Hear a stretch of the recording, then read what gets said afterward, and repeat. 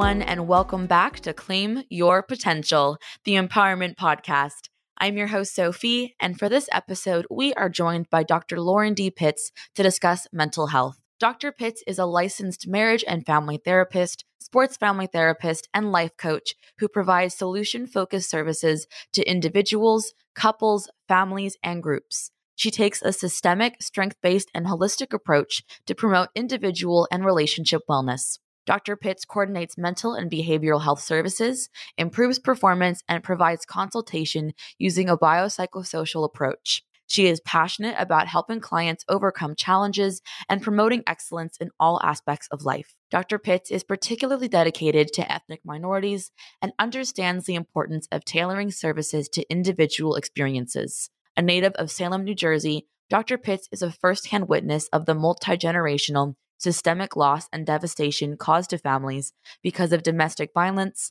mental illness, substance abuse, gun violence, poverty, and the overall breakdown of the nuclear family. Dr. Pitts turns the adversities of her life into the stepping stones for others. Please welcome Dr. Lauren D. Pitts. Thank you so much for being with us today, Dr. Pitts. Sophie, thank you so much for having me. It's truly an honor to be here. I'm excited.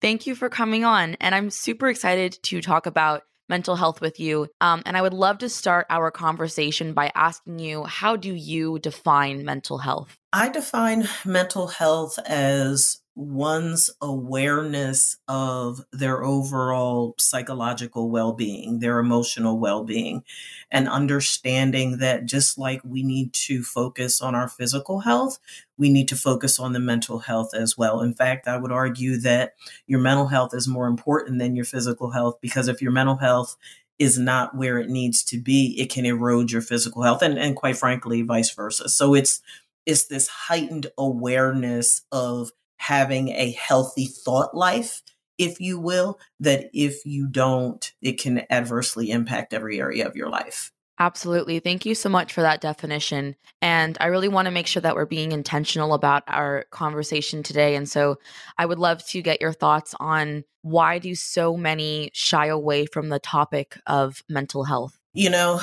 there's such stigma around it. And what's so unfortunate, Sophie, is that people see discussions around mental health and mental wellness, as well as mental illness, as a weakness. You know, we live in a society, particularly nowadays, where everything is on social media and people are presenting their best life ever.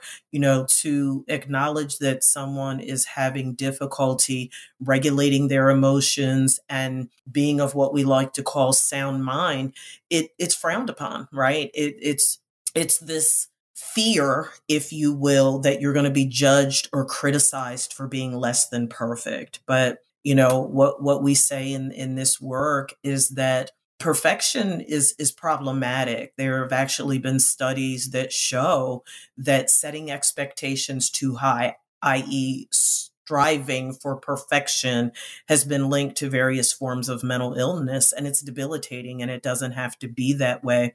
So the biggest thing is people are afraid of being seen as flawed, but aren't we all? Nobody's perfect, but people like to present this public persona that they're perfect. And unfortunately, it compromises their overall well-being, particularly their mental health. And I like that you mentioned stigma, and so much of it is attached to the stigma that we have towards talking about mental health. And I'm curious as to, how can we combat stigma and encourage open conversations about mental health in our communities? Being willing to be less judgmental and critical, being willing to acknowledge that we are all fallible beings, being willing to be vulnerable and transparent, being willing to be one's authentic self. If people are striving to present themselves publicly to someone that they're not, then what ends up happening is you're living a lie. You are not being your authentic self. Sophie, our authentic selves are flawed. Our authentic selves are imperfect. And how better to create a safe space for these conversations to be had than to say, you know what? Hey, I'm Dr. Pitts. Yes, I am a therapist, but I'm a human, flawed therapist. I have real life challenges and real life issues, just like my clients do. What separates me from my clients is how I make my decisions. I have the formal education and training, but more importantly, Sophie, doing the self work that is necessary to help me to work on my fallacies and my imperfections. And I think that when the general public can see more people being willing to be vulnerable and transparent and raise their hand and say, ooh, me, I'm imperfect, I'm fallible, and that's okay. I think that it would be so much easier for other people to be vulnerable and transparent with their challenges as well. Thank you for sharing that, and thank you for saying, your own experiences with being valuable and being open. And I think that that's something that at least I often associate with people in the mental health field, specifically and especially therapists. Is, well, they must have everything together if they're able to if they're able to sit and No, listen indeed. to. But I know that's so wrong, and I love the way that you described it, where it's not that you don't go through what some of your clients go through. It's not that you don't have imperfections. It's not that you don't have your own things that you're dealing with. Right. It's just that you have that formal education of being able to do that work outside of professional life, and to do that self-care, that self-work on how am I feeling? What do I need to do to make myself feel my best self? What type of people am I surrounding myself with? Am I feeling authentic? And so I love that you shared that, because I think that's a very common misconception, one that I definitely have, and I think one that others have, is that those who are working to help other people's mental health don't go through, similar struggles with it.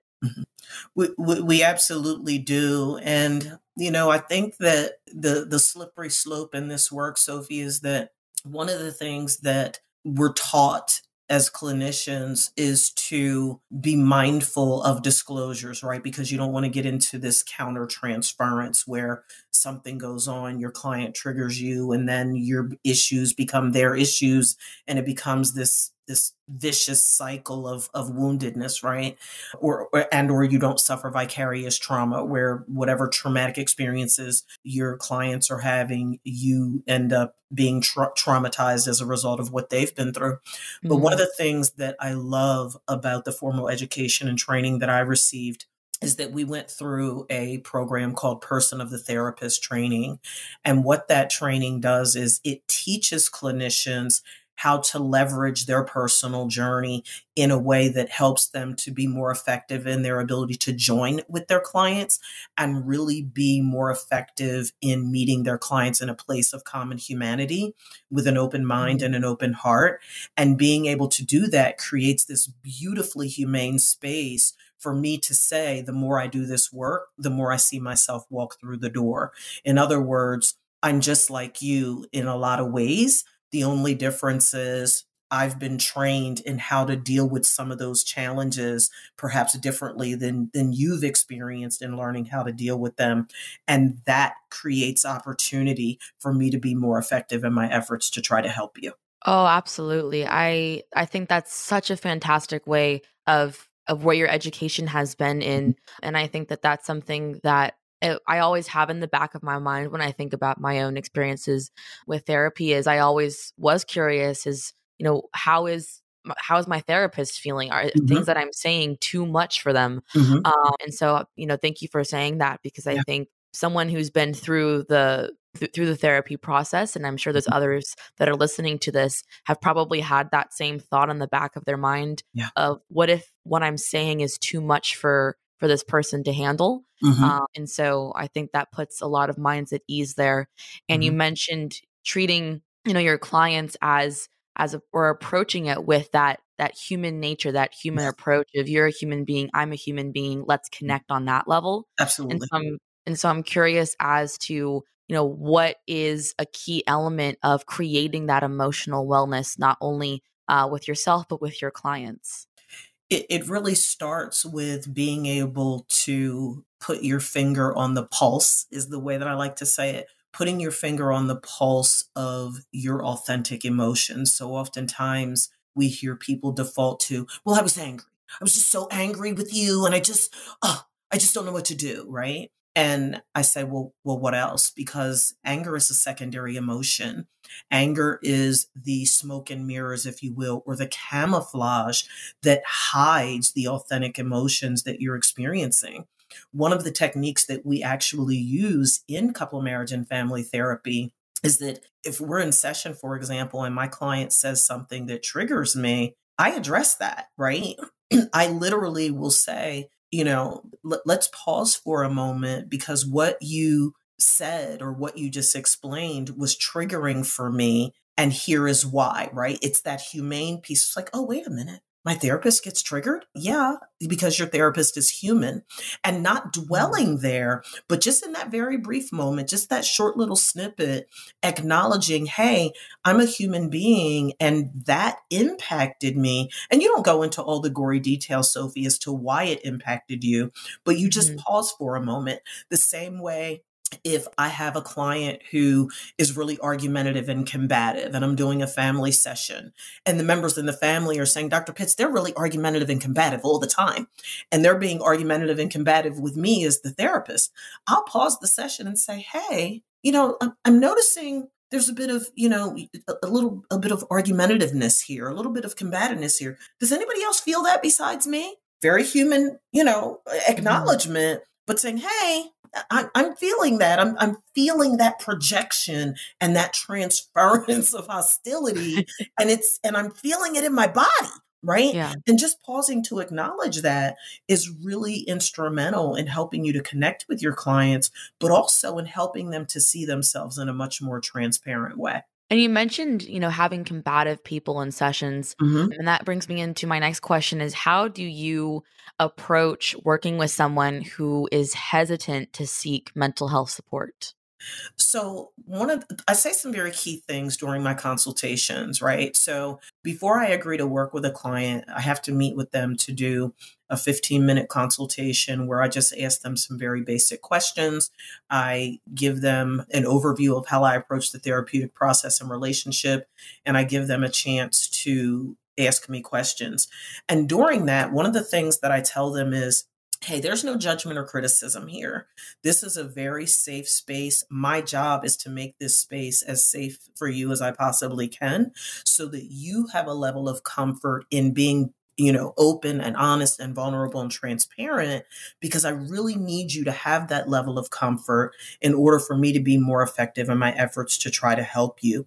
I'm not here to judge you. I'm not here to criticize you. I am here to support you as much as you are willing to allow me to do so. And I'm here to hold you accountable for as much as you're willing to allow me to do that.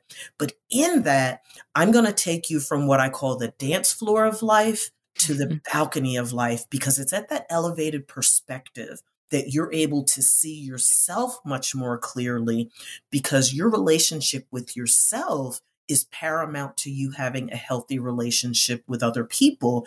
And it influences how you think, feel, function, and navigate life. So if we can reach that balcony level together, I feel pretty confident that I'm going to be able to help you to get from point A to point Z. How does that sound? And I put it back on them and give them an opportunity to communicate with me any apprehension or ambivalence that they might have.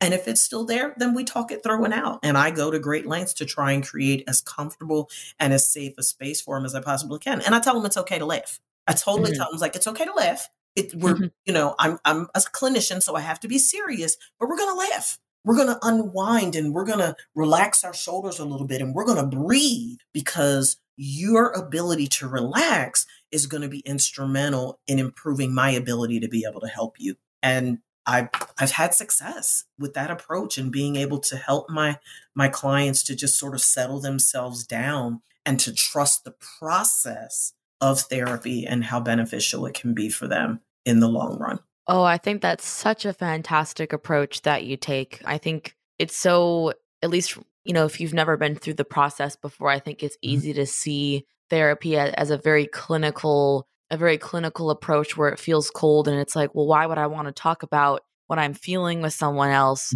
It's kind of like talking to my doctor. It's just a very uncomfortable feeling. Yeah. And I think that that's not true at all. And I love that you explained it in that way of, really it's about a healing process. It's Mhm. about getting to know the other person and creating that relaxed environment where you really can share.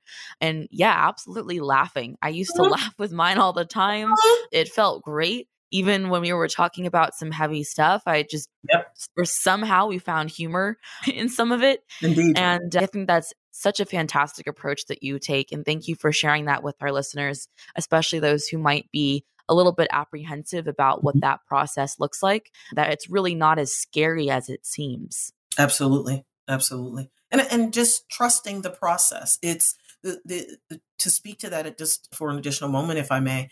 Hmm. I tell folks that trusting the process doesn't mean that there aren't going to be periods of discomfort, right?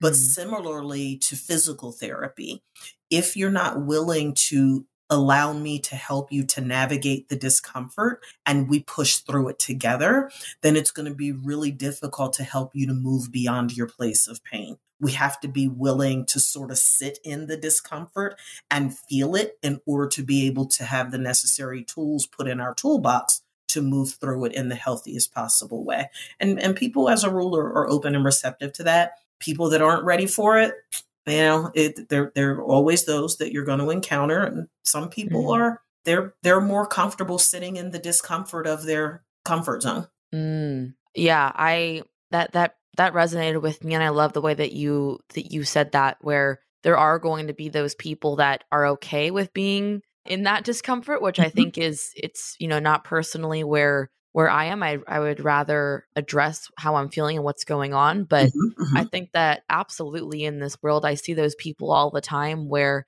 whatever it may be, whether it's mental health or it might even be something else in life, where they're okay with the status quo. They're okay Mhm. with just, sitting in what is current, even if it doesn't make them happy, even if it doesn't make them feel healed, feel whole. Mhm. And I think that that's a very common occurrence, that we just don't want to make ourselves more uncomfortable because we think Right, it's such a bad thing to be uncomfortable. right. But I think it's really one of the most powerful moments, is being okay with those uncomfortable moments, and Mm. knowing that there's going to be those rainy days where it just Mhm. doesn't feel good to talk Right, about what's going on, to talk about what's happening, to sit in those emotions. right. But then as a result of that, there's going to be those great days where you feel like, oh my gosh, it's like a weight has lifted Yeah, off of my chest. I feel so much more like myself again. right. It's transformational. Mm, It's absolutely. transformational to sit in the discomfort and to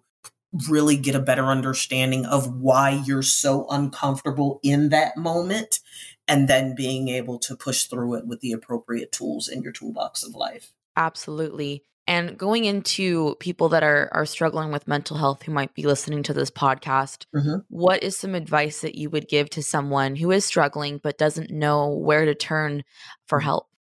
There are endless resources on the internet today. I would direct folks to go to Psychology Today. That is a really, really, really big network that will connect you to clinicians in various disciplines, whether it's a couple marriage and family therapist or a licensed professional counselor or an addiction counselor or whatever you identify your need as being.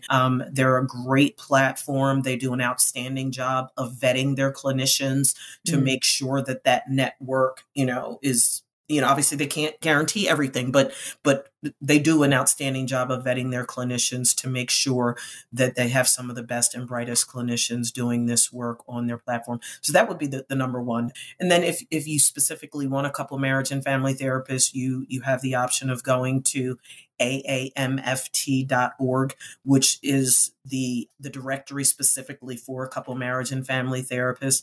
And there are a number of others, but I would say those two are the primary ones that I tend to direct people to. Thank you for sharing that. And just because this is your area of expertise, I would love to know, for those that might be considering starting therapy, what are some benefits of individual, couple, or family therapy?